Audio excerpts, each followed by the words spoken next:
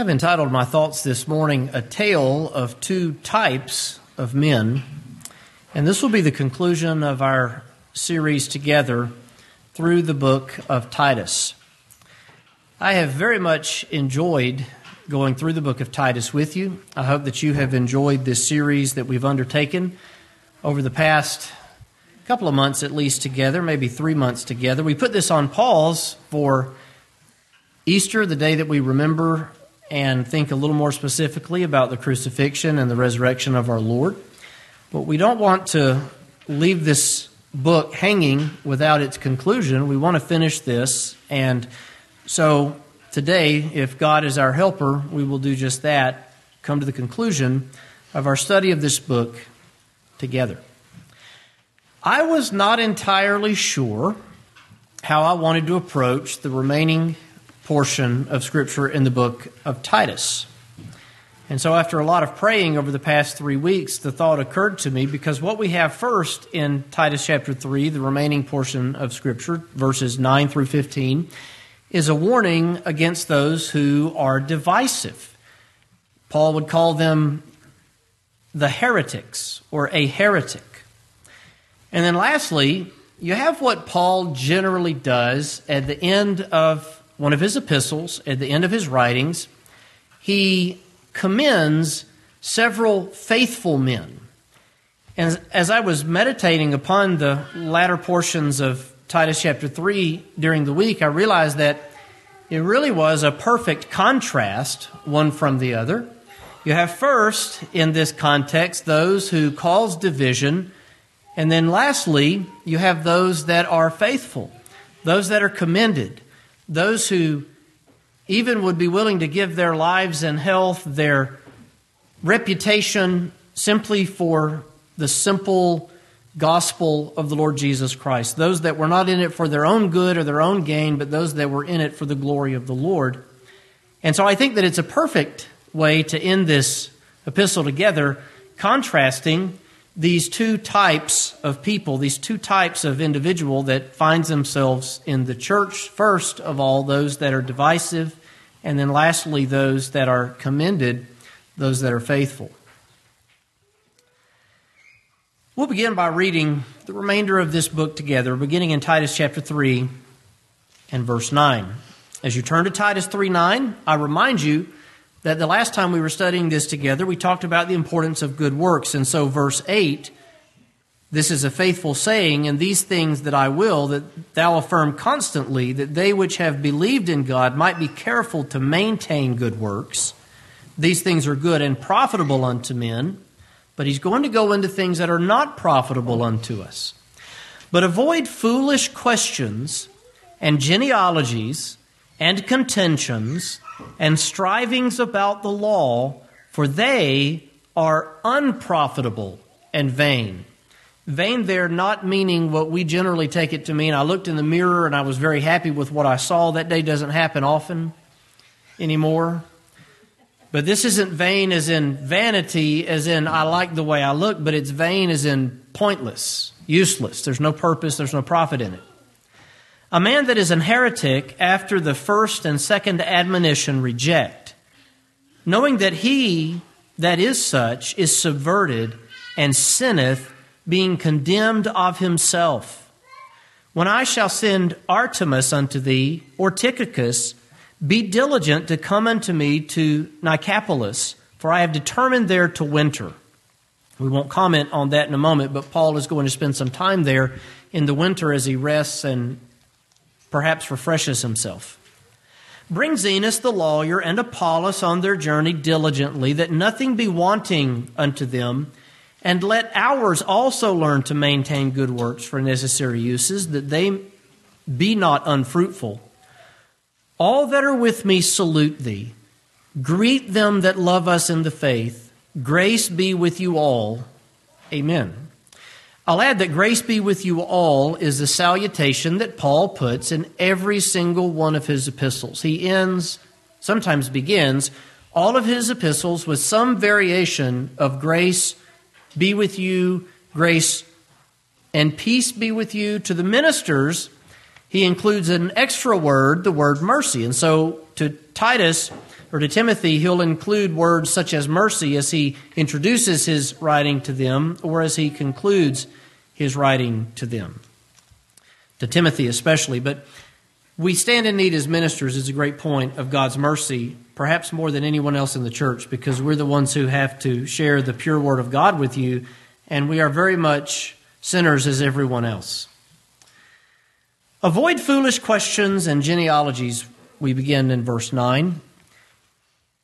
These passages emphasize the importance of unity in the local church and among God's people by focusing on the negative, focusing on unrest and contentions in such a way as to discourage them and also to discourage the root, the source of contention within a church body. Now, we want to have peace with God's people abroad, but more importantly than that, we want to have peace in our church body. Peace within the local church is crucial to the survival of a church in any given location. And because we are all sinners, every single one of us, you might think, I want to go to a church without sinners. If you're watching the live stream today, you might say, I want to go to a church with no sinners, so because there's always sinners in church, I'm just going to stay home and watch the live stream. Well, the only way there's a church without sinners is for everyone to leave, and then it ceases to be church. This building is a church building, but it is not the church. The church is made of people as lively stones, and every single stone in that wall of the temple of God is a sinner who has been made righteous through the blood of the Lord Jesus Christ. Because churches are made exclusively of sinners, we have the possibility and the potential of contention and division because any one of us in any moment can allow the flesh to overcome us. We can act in our flesh, in our Adam nature.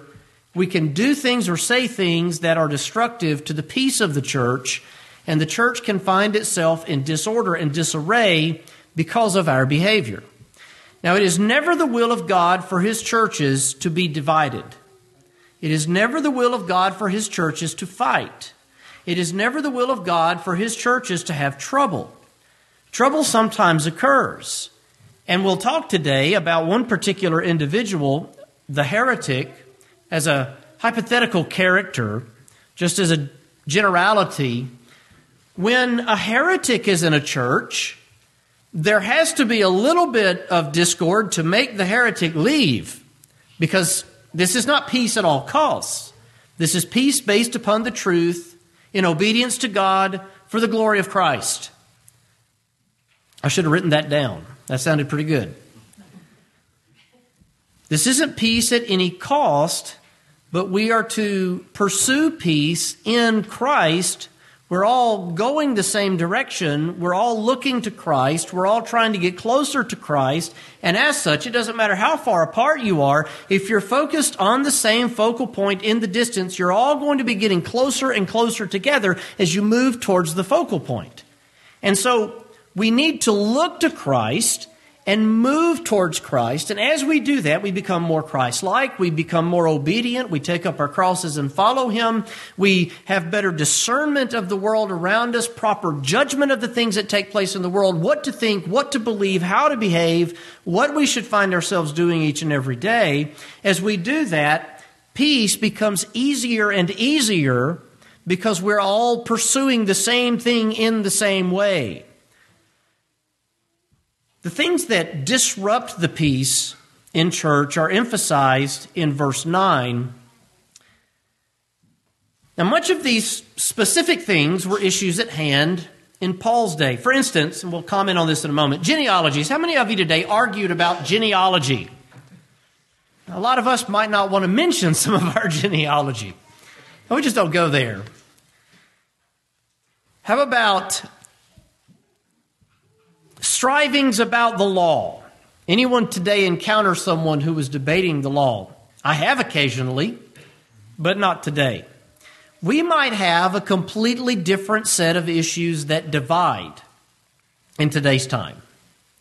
Whatever those issues are that divide, if it's not a matter of principle, if it's not a matter of thus saith the word of the Lord, if it's not a matter of Christ, then those are things that are immaterial to us as we pursue the Lord together. Listen, we are a counterculture.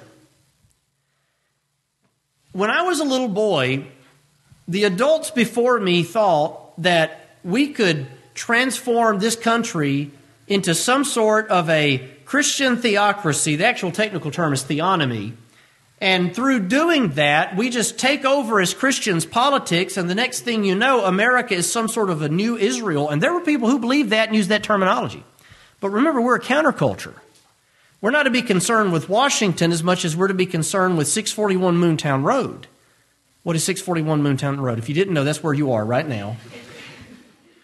We're to be more concerned with the people in this room and reaching out with the gospel and with the relief of the poor in our community than we are taking over, either in a metaphorical or maybe even sometimes a literal sense, Washington or Montgomery. We're a counterculture. And we say that, but we really don't mean it, because we go right along with the culture on every single thing that takes place around us in the world.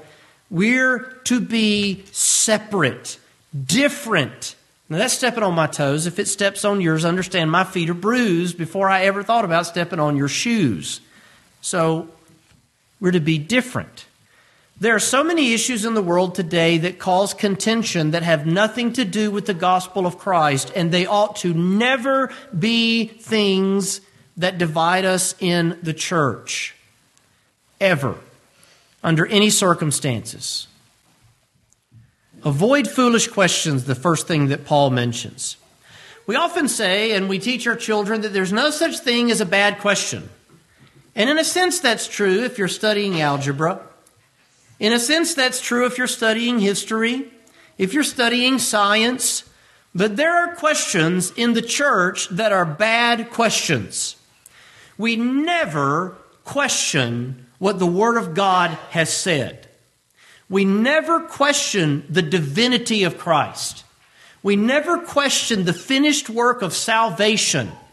We never question the fact that God the Father elected us before the world began, that the Son redeemed us upon the cross of Calvary, that the Spirit has quickened us when we were dead in trespasses and in sins, that Jesus rose from the grave, and so He will raise us again in the last day with glorified bodies. There are things that we do not question. We don't question things that are biblical and true. There are questions in the world that are foolish. And we ought to shun foolish questions. Why do you know that? Because he says avoid foolish questions. Sometimes you have questions that might even be well-meaning that really we ought not even be thinking along the lines of or about. What are some of those questions? Let's go off script for a minute. Off the cuff. So let's say, as a Bible reader, I understand that God exists and that He is sovereign. We believe in the sovereignty of God here at Flint River Primitive Baptist Church. I know that God is the absolute final authority. He's the creator. He's the lawgiver. He's the judge. And I know that nothing can be unless He at least has suffered it to be, because He's sovereign. And He's the King of kings and Lord of lords.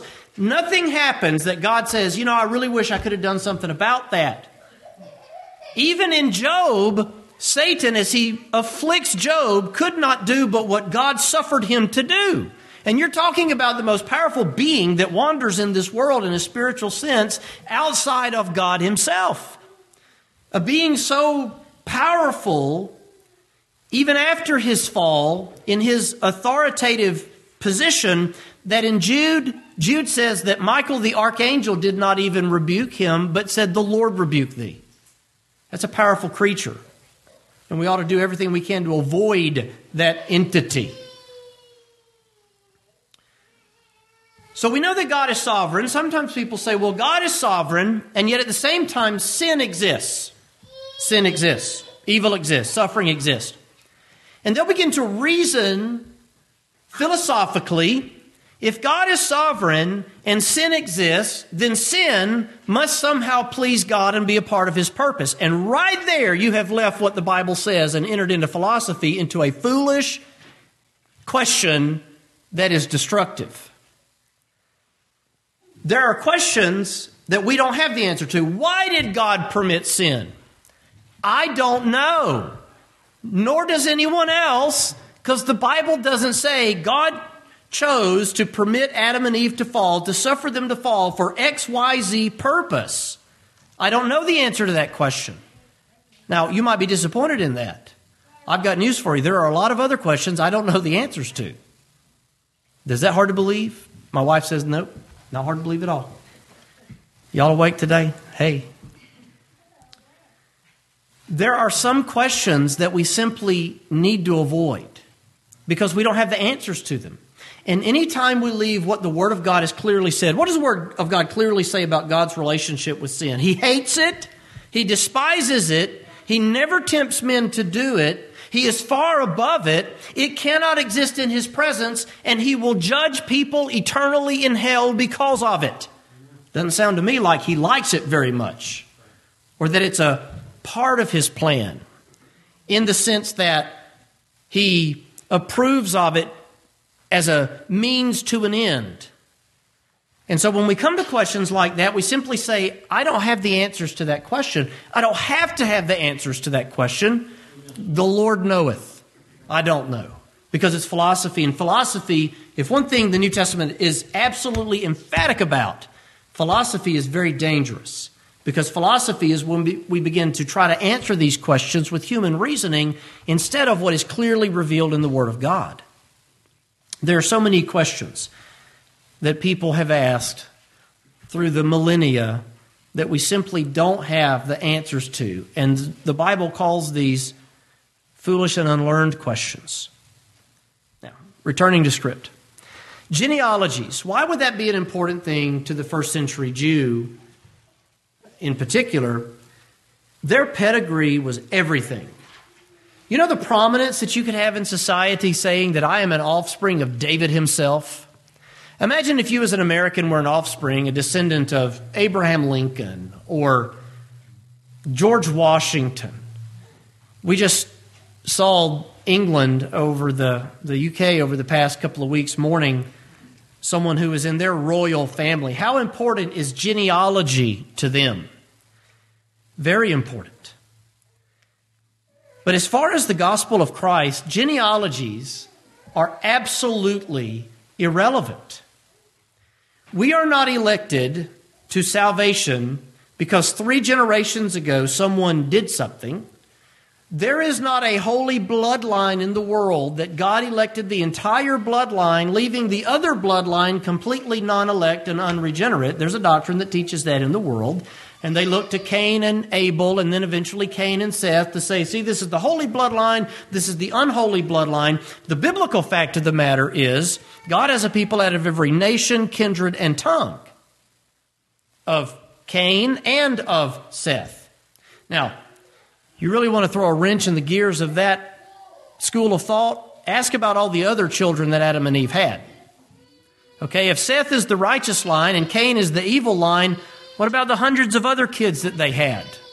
Are they just neutral? Are they immaterial? Do they not matter? Adam and Eve had tons of children. We just know about the 3 because the story involved in it. Genealogies were very important to the Jewish Christian in that day, to the Jew in that day, and they're absolutely immaterial in the gospel. So we don't focus on things like that. This is telling us things we don't focus on. Contentions of any sort. Strivings about the law. It's rare that we have strivings about the law in this day and age. About a decade ago, I had some interactions with some folks that I loved very much who had become convinced that God would have them to keep the Old Testament law to make Him more pleased with them. The New Testament has 2 books in particular that confront that idea very pointedly, Galatians and Hebrews. As Christians, we do not have to keep the law. We do not keep the law. Why? Christ fulfilled the law to a jot and a tittle. Christ is my fulfillment of every law that God would have men to obey. And He kept the law to a jot and a tittle, so I don't. I was reading through Leviticus this past week. I'm sure I'm wearing mixed fabric. That was against the law. Do you have on mixed fabric today?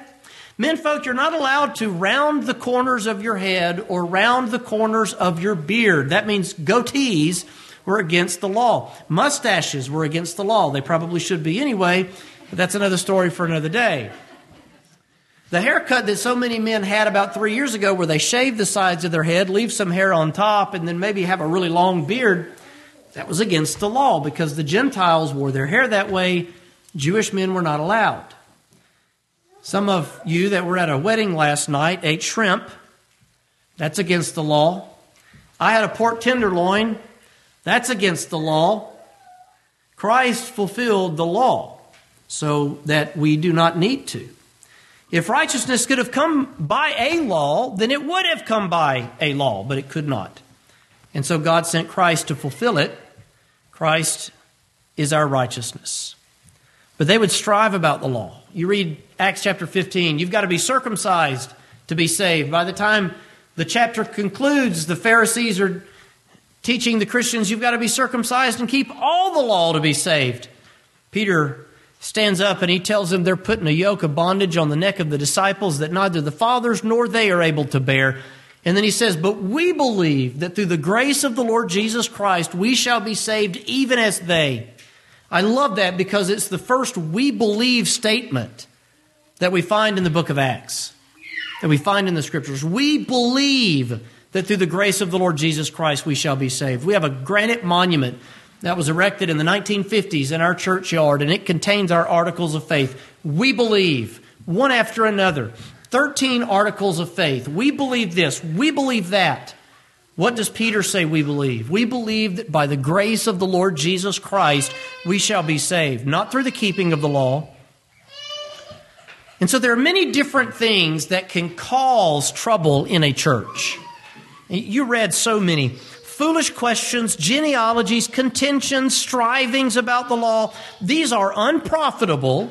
They don't do anyone any good. There's no payout in your investment. All it's going to do is cause trouble. They are unprofitable and they are vain. There is no use for it.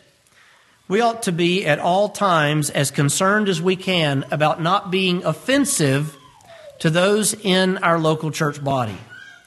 Now, offensive, what does that mean? Does it mean that if somebody's out getting into trouble, that I ought to just go along with that and be okay with that? No, we hold each other accountable, but we ought to be very careful in the way that we talk to each other and the things that we say to each other so as not to cause offense.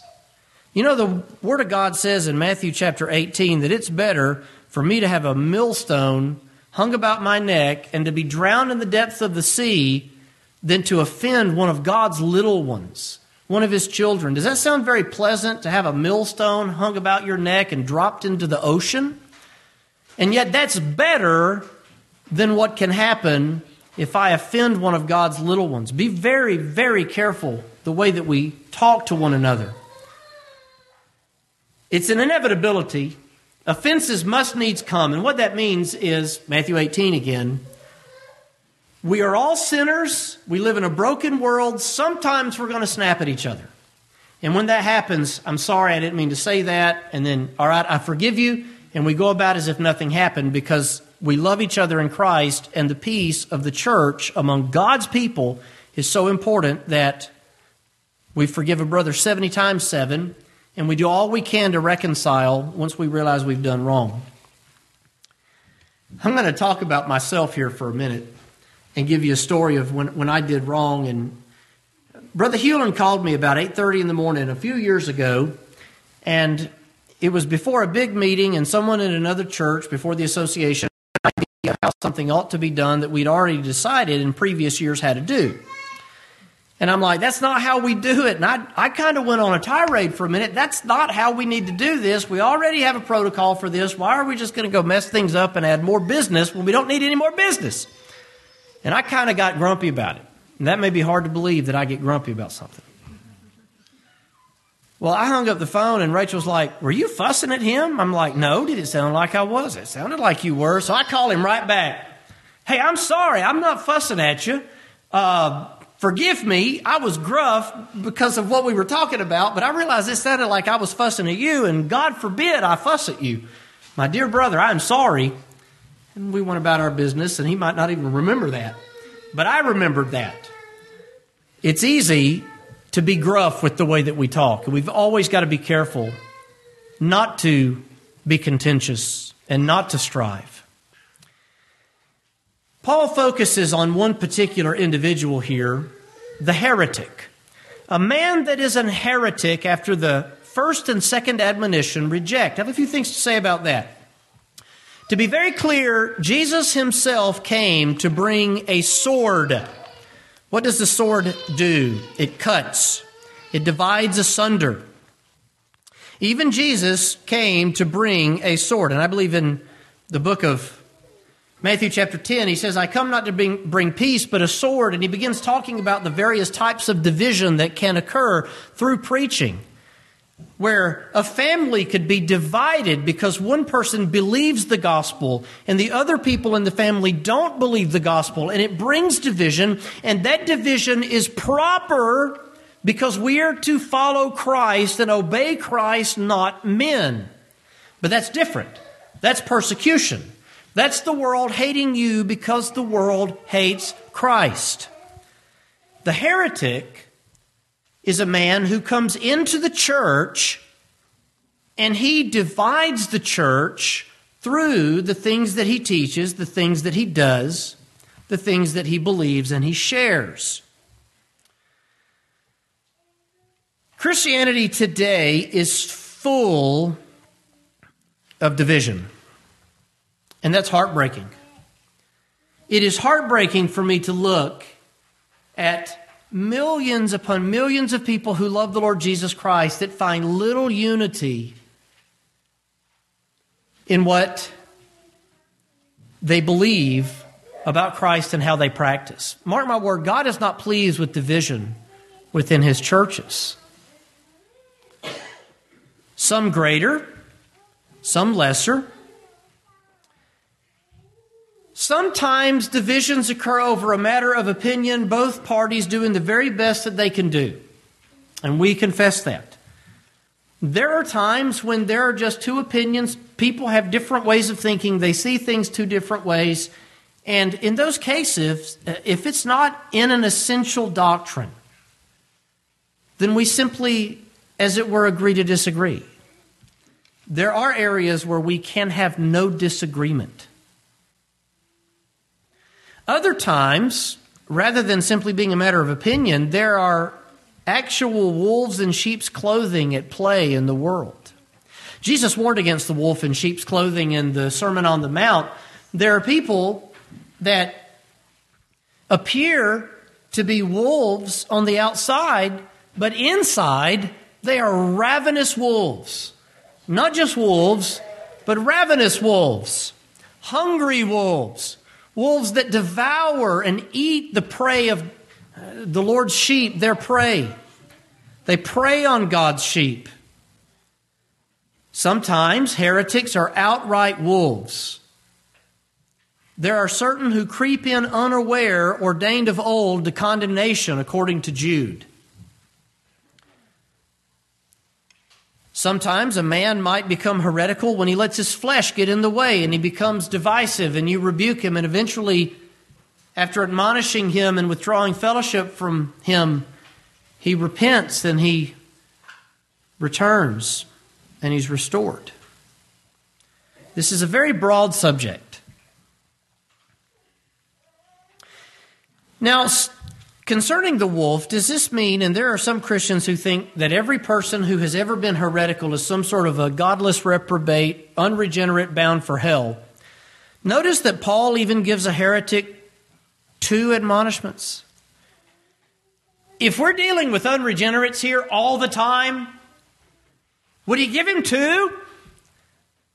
I think if Paul had under consideration the wolf in sheep's clothing, it would be you take a stick and you drive him out of the premises. You get him out as quickly as you can. So that tells me that sometimes a child of God can be heretical in the sense that they're divisive. But in church history, so many times the greater heretics are people who were probably just outright wolves. Some of the Gnostics in the days of John the Apostle's later years, early in the 2nd century, the Gnostics denied that Jesus had a physical body. They denied his deity. They claimed that he was a lesser God who had been sent to teach us from the greater God, and that all physical was evil, all spiritual was good, and that through denying the physical, we could achieve enlightenment to go and be with that greater deity. And those men were antichrists, according to John. That's a strong term. They were heretics.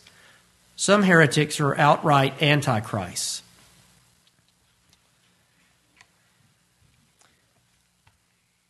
Occasionally, you have someone who has H-word syndrome, and you could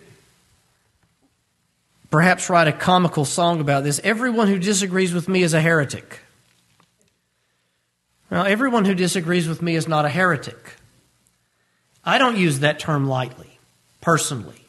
It's a term that's to be reserved for serious troublemakers. Not if someone holds a different opinion than you have on the day of the crucifixion, or if Jesus sweat as blood or sweat blood, or half a dozen other issues that we like to major on that are minors. You know, Jesus confronted that when he rebuked the Pharisees that swallow a camel and strain at gnats. I'm not going to go around calling people heretics because we're disagreeing on gnats. Gnats are very small. Camels are very large. These people in Jesus' day would swallow a camel and strain at gnats. I'm not going to strain at gnats. We reserve this term. Just because someone disagrees with me on an issue doesn't mean they're a heretic.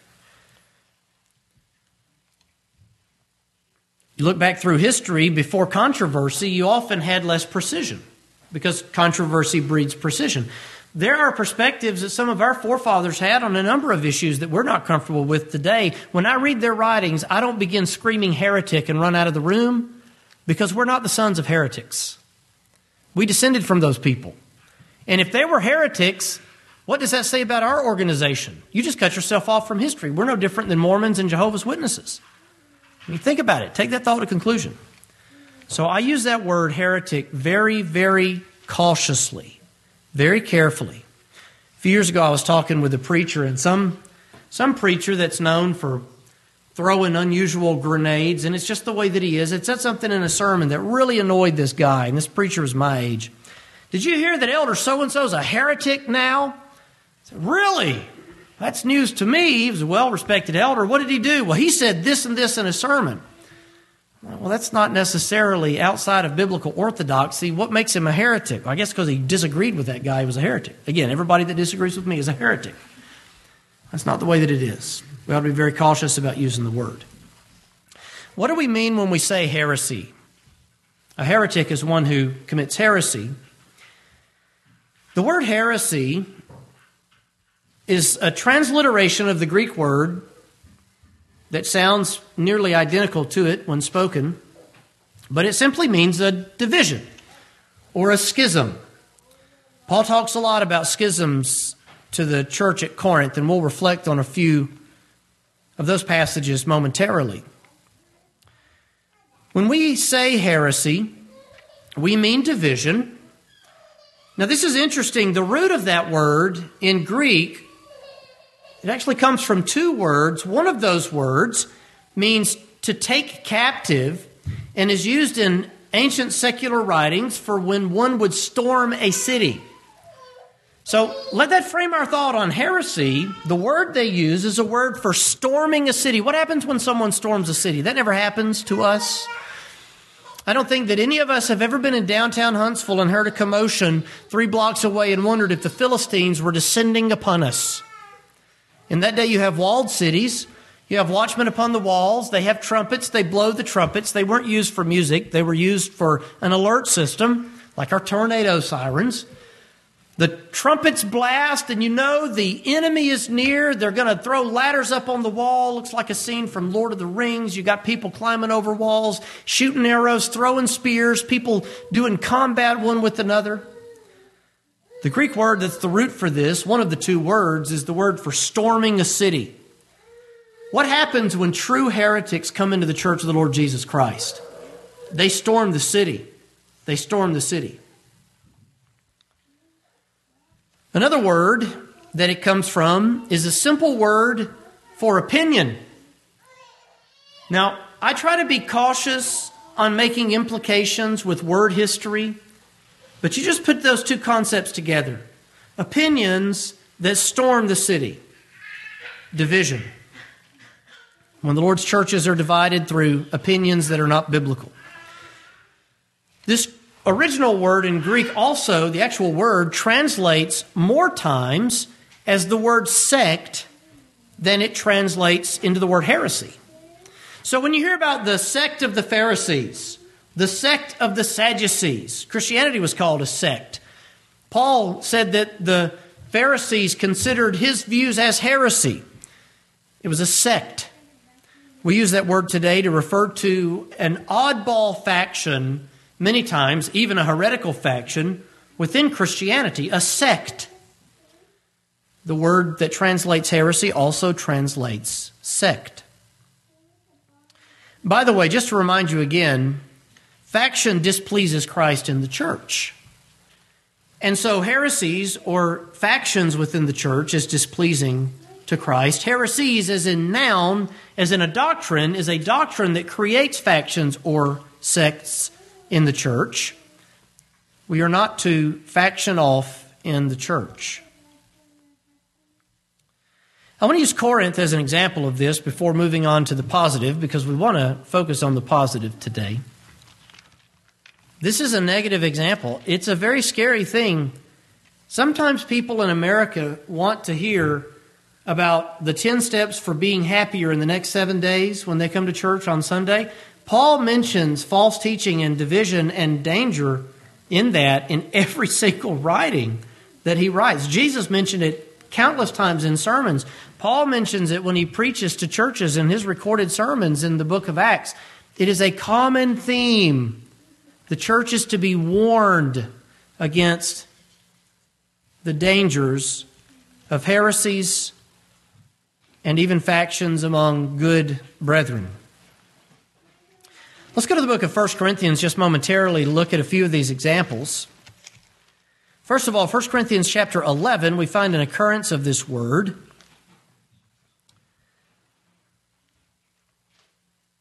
1 Corinthians 11 is talking about communion and the misuse of communion in the church at Corinth.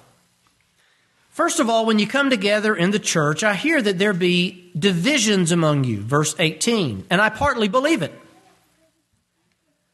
For there must also be heresies among you, that they which are approved may be made manifest among you. When you come together, therefore, into one place, this is not to eat the Lord's Supper. You're misusing the Lord's Supper. In eating, everyone taketh before other his own supper. One is hungry, another is drunken. In other words, when they came together to have communion, the prominent church members got it first, and they got more. And maybe the other members of the church didn't get any at all, and they had turned it into a drunken feast reserved for the elite. And Paul says in the next verse, do you not have houses to eat and drink in? That's not what communion is about. They had heresies, they had divisions when they came together to take communion. Factions. They were factioning. 1 Corinthians chapter 1, verse 11, it hath been declared unto me of you, my brethren, by them which are of the house of Chloe, that there are contentions among you. Now this I say, that every one of you that saith, I am of Paul, I am of Apollos, I am of Cephas, I am of Christ, is Christ divided? Was Paul crucified for you? Were you baptized in the name of Paul? I thank God that I baptized none of you. Why? Lest any should say I baptized in my own name. There were factions in Corinth, not only in communion. There were factions in Corinth because Everyone had divided themselves up, warring with the other ones over which preacher was their favorite. Primitive Baptists never do that, do they? Certainly we have, and certainly we do. In chapter 3, Paul says, I could not speak unto you as unto spiritual, but as unto carnal, even as unto babes in Christ. I have fed you with milk and not with meat, for hitherto you were not able to bear it, neither are ye now able. Ye are yet carnal, for whereas there is among you envying and strife and divisions, are ye not carnal and walk as men? While one saith, I'm of Paul, and another, I'm of Apollos. Are ye not carnal? Their heresies, their divisions were over all kinds of issues. Understand, any division, and I don't mean when two people have a disagreement and they work it out. I mean division. Any division is heresy. And heresy is condemned over and over. It displeases Christ. Conversely, in 1 Corinthians 1:10, Paul says, I beseech you, brethren, by the name of our Lord Jesus Christ, that you all speak the same thing, that there be no divisions among you, that you be perfectly joined together in the same mind and in the same judgment. So rather than being divided, Paul exhorts them to be perfectly joined together with the same mind, with no division, speaking the same things in the same mind and in the same judgment. He would tell us in Ephesians that we have been given the ministry to teach the Word for the ultimate sake of our unity in Christ. Christ is not divided, therefore His churches should not be divided. So what do you do with that fella? Second half of verse 10 of Titus 3. After the first and second admonition you reject. He's to be ejected from the church if he persists in being divisive. You say, that sounds mean. If you go about doing that, people aren't going to want to come to your church. Do you know that in church history, when the church practiced church discipline the right way, while also being very evangelistic, the church grew far more than it practiced church discipline and excluded people? Sometimes I wonder if we would recognize biblical Christianity in our day and age if it came up and smacked us in the face. Read about John Leland. 2% of his church got excluded every year. 2%. And it was growing by leaps and bounds. Why? Because they were trying to be biblical about everything. If a man is actually a heretic, his feelings are the last thing that matter. The church is more important. Paul would remark in 2 Timothy about delivering such unto Satan for the destruction of the flesh, that they might learn not to blaspheme. They'd overthrown the faith of some. He continues in verse 11, knowing that he that is such is subverted. That word subverted is interesting. It means inverted, upside down, or corrupted. He's inside out, upside down, perverted and corrupted. Perverted not in a modern sense, but in the sense of to dilute or to give impurities to. The man that does this doesn't realize it so many times, but he is upside down and inside out, being condemned of himself. There's condemnation in this. But here we have what you might call a few good men. Verse 12. And I'm going to present this to us all today with the thought, which one of these two types do we want to be? First of all, he says, when I shall send Artemas unto thee. Paul always ends his epistles with references to faithful brothers that he knows, men that he sends to them, men that they have sent to him, people in the church there that he loves and that he misses. Paul knew so many people. As a minister that spent a good bit of my life over the last nearly 2 decades, I guess 17 years of trying to preach the gospel. That's a long time. I hope to do another 40, maybe. I can tell you people from coast to coast that I have met, that I love. One of the saddest things for me is to go visit an area that I love to visit, perhaps that I visit annually. And every time I go, there's one more brother or sister in Christ who's gone on to be with the Lord, and there's a giant void in their absence. I could name you men and women, one name after another, of people that I love around this country who've gone on to be with the Lord, and I miss them every time I go there. I can tell you lists of good, faithful men and women. Paul does that. Every church he writes to, he references them, he commends them, he talks about them. Imagine being a person so faithful in the first century church that God saw fit to inspire that your name be recorded in the Holy Writ as a faithful man. When I shall send Artemas unto thee, this is the only occurrence of his name in Scripture, or Tychicus. That's an unusual name. It does not roll off the tongue. Tychicus. Tychicus is referenced 5 times in Scripture. He's mentioned in Acts chapter 20 and verse 4. Paul would mention him in Ephesians chapter 6, verse 21. Notice this reference, that ye also may know my affairs and how I do. Tychicus, a beloved brother and faithful minister in the Lord, shall make known to you all things. In other words, Paul says, I'm sending Tychicus so he can tell you how I'm doing. Tychicus is a beloved brother and a faithful minister in the Lord. Contrasted with the hypothetical, proverbial, stereotypical heretic is a man like Tychicus, who's faithful. Paul mentions him in Colossians 4:7, in 2 Timothy 4:12, and here in Titus chapter 3.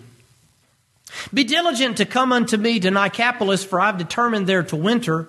Bring Zenas the lawyer. Zenas is another one that's mentioned only here. That expression, the lawyer, is an interesting one. Perhaps a lawyer in the law, or perhaps he practiced law. Sometimes that term was used for either. But listen to this next name. And Apollos on their journey. Now, if you were paying attention in 1 Corinthians, you know that one of the men that the Corinthians so adored that they factioned after, Paul, Apollos, Cephas, and Christ. Cephas is Peter. You can imagine them saying, I like Paul. He's that brilliant theologian. They might say, I like Cephas. He's rough around the edges and he was there the whole time. They might say, I like Apollos. What's so interesting about Apollos? He was a man who was eloquent in the Scriptures, and he mightily convinced those that heard him. We find him converted, in a sense, to following Christ in the book of Acts. He knew only the baptism of John. He was a disciple. He was not an unregenerate. He was out preaching what he knew of the gospel, that Christ should come, knowing only the baptism of John. A man and his wife, tent makers, Aquila and Priscilla. There's another 2 faithful ones that you could study out and emulate in your life. You husbands and wives, you could be an Aquila and a Priscilla here at Flint River. Aquila and Priscilla hear Apollos and they say, you know, this is a good man. He's got zeal. He's eloquent. He knows the Scriptures. Let's expound unto him the way of the Lord more perfectly. And they do that. He's then a follower of Christ in the church. And he goes on immediately to preach the gospel. He serves in the city of Corinth for a while. He's mentioned 10 times in the New Testament, Apollos. He was such a famous preacher in the first century. You know that the book of Hebrews is not signed by its author, and so most of us believe it was written by Paul throughout church history. In fact, my Bible says the epistle of Paul, the apostle to the Hebrews. That's not original to the letter. That's a subheading the publisher put in it. But of those that had the minority opinions that Hebrews was written by someone else, there's all kinds of opinions. It was written by Paul in Hebrew, translated by Luke into Greek. So many different opinions. Barnabas, one of the opinions is that it was written by Apollos. I believe it was written by Paul. But he's so famous that people even have believed that perhaps he wrote the book of Hebrews. Would to God that we had more Apollos in our day and age. Even more, and lastly, all them that are with me salute thee. Imagine if this church gathered together and I wrote a letter to someone and, there was no FaceTime, there was no email, there was no text, there was no phone call. You send a letter across great geography. You gather together to read the letter that I had written to a faithful brother in Christ that you all knew and loved.